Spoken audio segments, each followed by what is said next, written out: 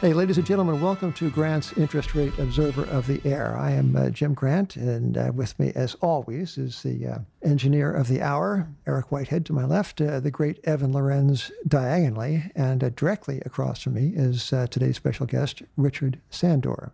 Richard Sandor, PhD, chairman and CEO of the American Financial Exchange, the father of financial futures, a knight in the French Order of the Legion of Honor, director of science, honoris causa, from the Swiss Federal Institute of Technology, Aaron, director, lecturer in law and economics at the University of Chicago Law School, and according to Time magazine, the hero of the planet. Hey, what's going on, Rich? Thanks for that kind introduction, Jim. The audience should know I edited the CV heavily to get down to what may or may not be the quick and the essence. But anyway, here we are. Richard, it is a pleasure to be with you. Now, Richard is not only saved the planet and not only instituted the great industry of financial, I guess, futurism, right? I don't know. Yeah. But also has got a new hobby horse, and that hobby horse has to do with a new benchmark money market interest rate for the world banking system, right, and others. And we have, Richard, we have something called LIBOR. Yes. Tell us what's wrong with LIBOR and what's going to supplant it, please. What's wrong with LIBOR is the fact that it's a poll. It's not really the election. It's like looking at a presidential it's like Hillary won. Yeah.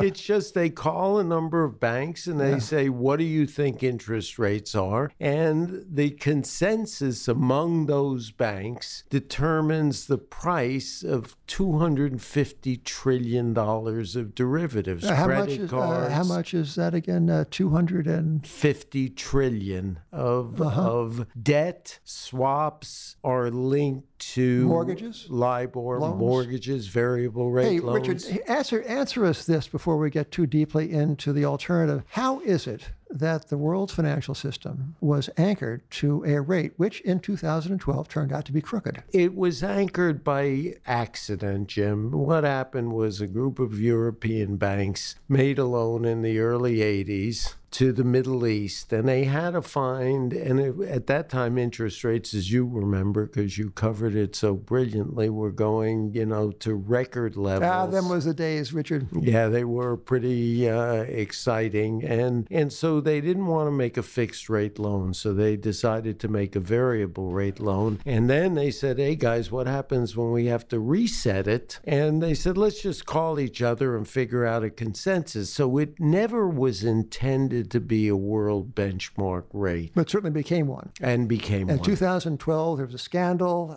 resolutions, and it's an odd thing, Richard. You know who took this thing over? ICE. Yes. It's the immigration outfit. Somehow it's taken over the interest rate. Yeah. Jim, I hadn't heard of that. Yeah, That's it's true. And there are some Democrats who want to abolish ICE, and there goes LIBOR. That's right. Right down the drain. You know what? We ought to stop this before people take it seriously. Yeah. Okay, so ICE is a financial exchange, right? And ICE is the exchange that bought the Chicago Climate Exchange, who you so graciously covered at one point. So well done, Richard. And so all right. So anyway, ICE is now running this thing, but it's still a poll, right? It's still an opinion to a degree. Yes, it's really a poll, although they're trying to improve it, and they will improve it. But the fact is that the British government, the British regulators, and the Fed have said they don't look favorably on this. And our theory of the case was we woke up in 2012, Jim, and I saw a small article in the FT before the fines and all of the things coming saying that there was no trust in LIBOR. So I took our team and said, okay, guys, let's pivot because three things are going to happen. Number one, LIBOR is not going to be valid, and we have to build an exchange now to be around when it becomes invalid. Two, zero interest rates are not sustainable. And so, and number three, the federal government couldn't be the borrower and the lender in capital markets. And if those three premises are right, there's room for an exchange where banks and non-banks borrow and lend to each other, and we could build a transparent, regulated market. So this was not a made-up thing like the ones that the governments and their central banks are now proposing. You were coming out and proposing to, as it were, to discover a rate in the marketplace. And you might have called this, even, I'm just going to guess, it might have been called a Maribor. Is that right? It's a great wild guess, and you hit it right on the head. We thought, this is very strange. London has LIBOR. Yeah. Europe has Euribor. Correct. Hong Kong has HIBOR. How could it be we don't have an American interest rate? What's become of a Maribor? A Maribor started to trade with 6 banks 2.5 years ago, and we traded 10 million a day and just bids and offers like any continuous market for bonds or for stocks or anything like that. And we've grown from 6 members to 95 with collective assets of $1.3 trillion. Most of those yours, are they? They are. They're really American. So how many? What is the volume today? You're a piece of good luck, Jim. Our volume this week is over 900 million a day, and so we've grown from 10 million a day, and we've added non-banks. So in New York, for example, Signature is a founding member, New York Community. Among the non-banks, Cerberus, Jeffries. And how does a Maribor stack up just as a quoted figure with, say, LIBOR? Great question. You're right on the mark. It's about 20 over LIBOR. This is Maribor is an unsecured rate. Unsecured, okay. Very important point. Well, this episode of Grant's Interest Rate Observer of the Air is brought to you in part by ZipRecruiter. Now, every business needs people. Well, nowadays, you need some people still. Algos, some people. I guess. You need both, yeah. Needs people, great people, and a better way to find them. So something better than posting your job online and just praying for the right person to see it is, in fact, the ZipRecruiter solution. ZipRecruiter knew there was a smarter and better way, so they built a platform that finds the right job candidates for you. ZipRecruiter learns what you're looking for, identifies people with the right experience, and invites them to apply for your job. Wait a second, your job?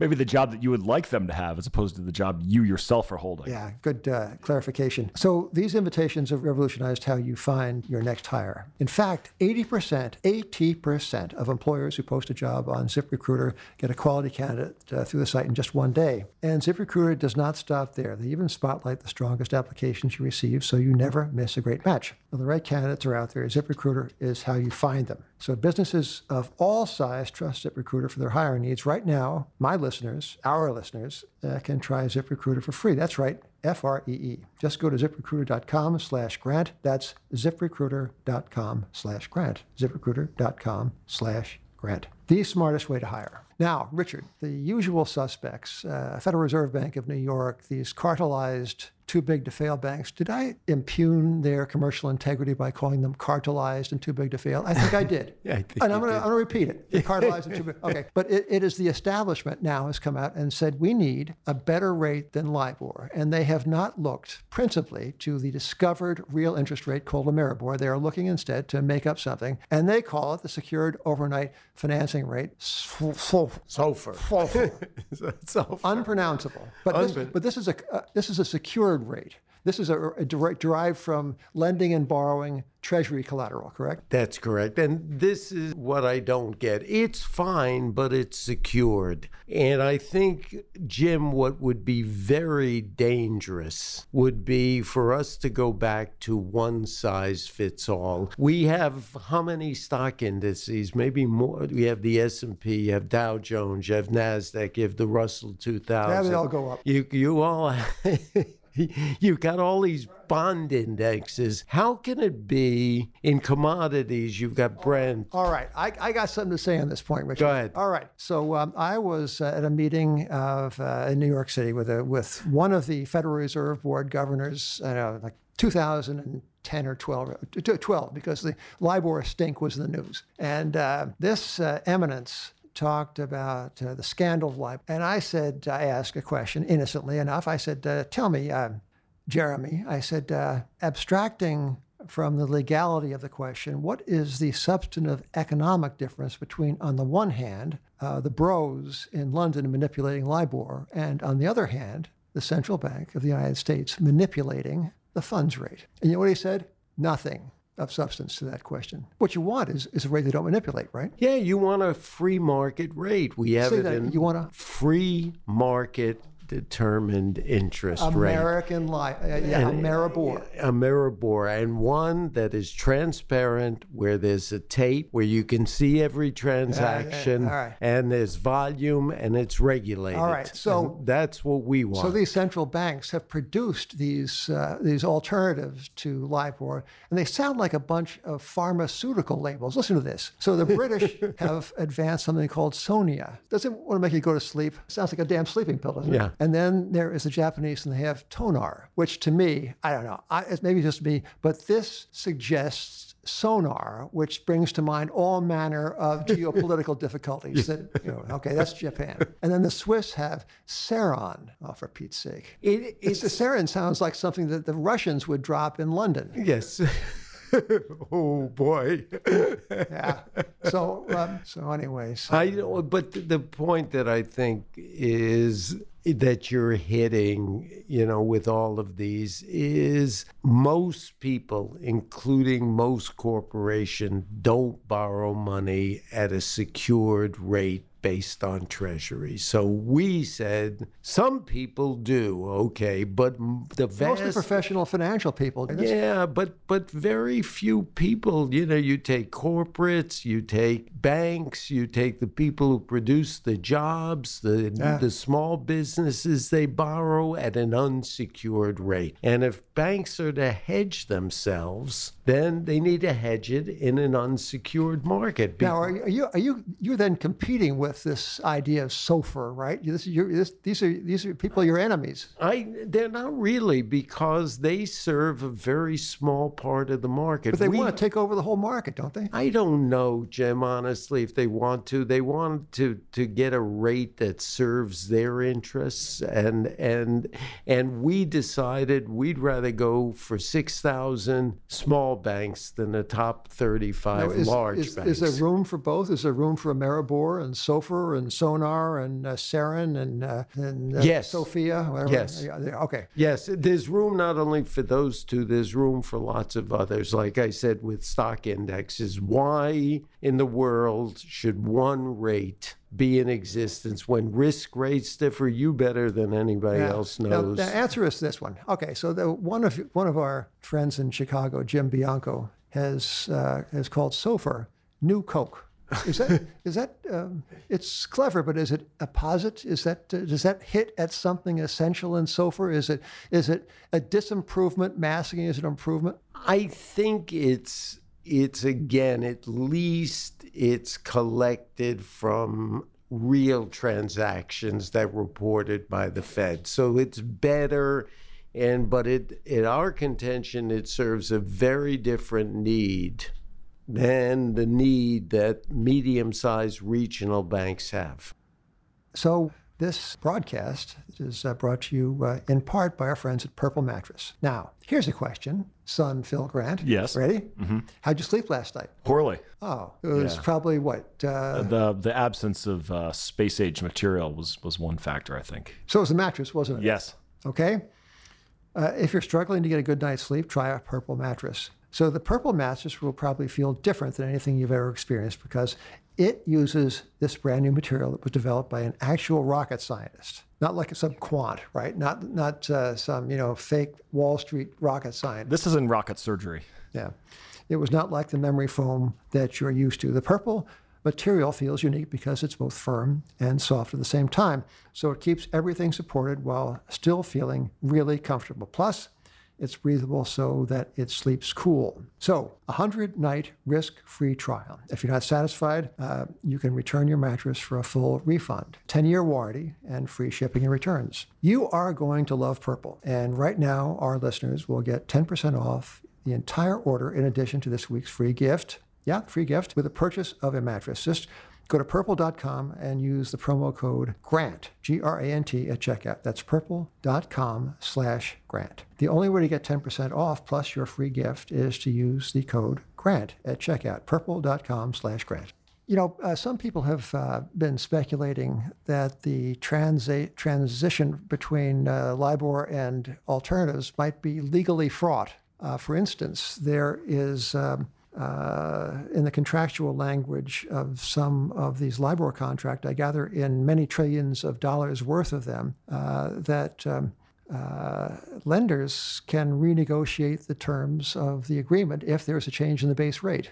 In fact, I think Fitch has quoted $4 trillion worth of LIBOR-linked loans are renegotiable in case there's a change in the base rate. Do you, as a student of law and also as a professor of law, do you anticipate a great big legal kerfuffle if the people go ahead and say, the authorities go ahead and say by 2021 we have to be rid of LIBOR? Yeah, as a matter of fact, we did. And Jim, we jointly sponsored with the University of Chicago a seminar that was called the Transition in Benchmark Interest Rates from SOFR, Ameribor, and beyond. And the theory of the case, we had law professors speak, we had Kirkland and Ellis, we had Ernst & Young talking about all of the transitional issues. And I think this is getting to be like Y2K. And unless people start waking up very shortly to the transitional needs, and we did have, by the way, Dr. David Bowman, who was the principal architect of SOFR there, who said quite directly he was an agnostic whether it comes to SOFR or Ameribor, and he was very candid. He just said, and it's available on the University of Chicago website, there's a danger with people continuing to use LIBOR, and this was a wake-up call.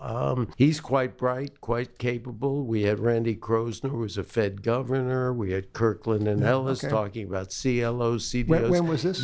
This was April 4th. It's on the University of Chicago. Well, April 4th, as it happens, was one of the, I think April 4th is about the time that the New York Fed began to miscalculate SOFR. Wasn't that a kick to watch the SOFR launch 2 weeks later, April 16th, I think, New York's Fed comes out and says that it has this somewhat prolix and a little bit, and rather written in the passive voice, press release disclosing that, the rate wasn't quite as accurate as it might have been. Now, is that just a shakedown cruise problem, or is this potentially indicative of calculation difficulties that might persist? I think it's a kerfuffle at the start. Having started a lot of new markets, boy, you got to have a shakeout period, but also the need for choice. A menu is what you want. More competition, right? And competition is what you want. And anybody can have a kerfuffle, but if your choices are more than one, and you can go to 3 restaurants and not one. If one's got a food problem, you can go. You don't have to go back for ptomaine again. You don't have to go back for romaine lettuce, which may not be as you exactly liked. But all of us can make mistakes. Not around here, Richard. No, I guess no. Evan, you have... So in terms of choices, SOFR, as you pointed out, is a collateralized rate, whereas Ameribor is just not collateralized. It's unsecured. Right. So there's $250 trillion worth of contracts written in LIBOR outstanding. What kind of contracts would Ameribor suit better? Which ones would SOFR suit better? What kind of market cap might actually go towards one or towards the other? Great question. And Jim's previous was terrific. It's great being with you guys. We have a history together, but I rarely get asked the right questions, and these are the right questions. Wait till midnight. We think of our best questions later. No, I do too. I shoulda, woulda, shoulda, whatever. In that spirit. Yep. The question is, I think SOFR is probably well suited to the big banks, because they're very active in the repo market and they're there. I think our rates are better for the Signatures, the Key Bank, the regional banks, and the community banks. And Is it the issuers or is it the product? Like, is it better to have like an interest rate derivative on SOFR, or maybe like a leveraged loan tied to Ameribor, or is it if you're JP Morgan, you're going to use SOFR for everything? Yeah, you may if you're JP Morgan. I wouldn't put words in Jamie Dimon's mouth, but if you borrow at an unsecured rate, you want to hedge in a rate that's unsecured. You don't want to. We know what happens to the TED spread. It's like an accordion, and it goes out from 20 to 400 back to 20. And you could actually end up, by hedging, have higher basis risk than you have absolute interest rate risk. So it could be interest rates could go that up. Kind of hedge. That kind of hedge. That's in Chicago we call that a Texas hedge. Yeah, well, in Texas they call it that. Would this lead to adverse selection for clients? Because if I am a highly leveraged private equity, sponsored company, and I can get a slightly cheaper loan if I borrow from a bank in SOFR than Ameribor, would this lead to even more concentration in the financial system? Look, I feel if you have a choice, it's better. Okay, we don't know much in economics, and I've been a student of it, a professor of it. One thing we know, that is, it's better to be diversified than not diversified. I think all of the finance papers, everything that you can read for 50 years from Harry Markowitz, it's better to have a choice than not have a choice. Now, Richard, is it any accident that LIBOR is higher than SOFR? For example, today, LIBOR called make it 230 odd basis points. SOFR, 190. So about 0.4 percentage point higher is LIBOR. Now, is there any accident that the establishment prefers SOFR? Is this a nose under the tent of speculation? Well, it really is hard to say. I don't think they're not indiscreet, Richard. No. I am being indiscreet in the following way. There are apples and oranges because that rate is the LIBOR rate is a 30-day rate or a 90-day rate as opposed to an overnight. One would expect the risk-free rate to be lower than the unsecured, and it's really going to depend because, and we had this discussion here with some names that you would be very familiar with money market folks and asset managers, and the question came up and I said, have you really thought this through? Because you could have two kinds of money market funds. You could have one that's secured and one's that's unsecured. You're going to be careful if you put all your bags in one closet. You're going to be in trouble because your investors might want the unsecured risk, not the secured risk. That would be better rate of return on a risk-adjusted basis. Richard, thank you for this enlightening look into the great battle of the interest rates. Before closing, I would like you to reflect on the state of currencies in this world. On Monday, I think it was, the Wall Street Journal came out and said, in view of the persistent seeming intended depreciation of the Chinese renminbi on the one hand, and on the other, the president's expressed dissatisfaction with the appreciation of the dollar and the looming disruption, if not chaos, of the world's trading system. Do we really need these movable exchange rates and this seemingly disorderly monetary regime? Now, this speaks to the Milton Friedman vision of a world of floating currencies, all of us rationally hedging, very University of Chicago. And we've had 47 years of it since Bretton Woods bit the dust. Have you thought about the restoration of fixed exchange rates anchored by gold bullion?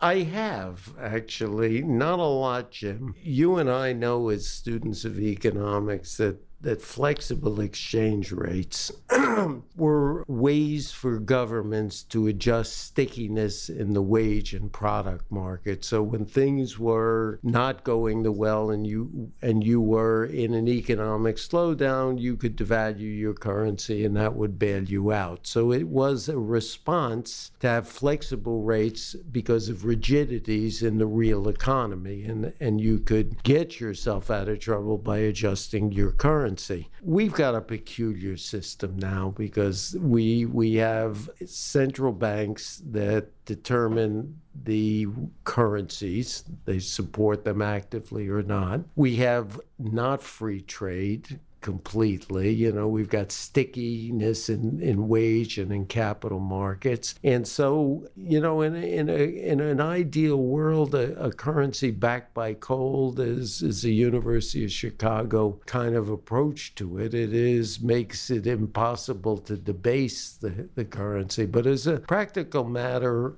I don't think so. I think the real interesting question, I just finished a book, it's out a couple of weeks ago, called From Electronic Trading to the Blockchain. And I think what you really have to keep track of is cryptocurrencies, asset-backed cryptocurrencies, and trends in the blockchain, which I think is the next major. We make the point in the book that the next major disruption is important, if not more important than electronic trading, is going to be the blockchain. Yeah. Well, Richard Sandor, PhD, Doctor of Science, whatever, Savior of the planet. Thank you for being with us at Grant's Interest Rate of the Jim, let me thank you if I can interrupt you. You know, you've always been somebody I've tremendously respected and followed over the years. So it's really a fun thing for me personally to be here, and it's an honor. It has been a delight for all of us around the table. And until next time, Richard, thank you.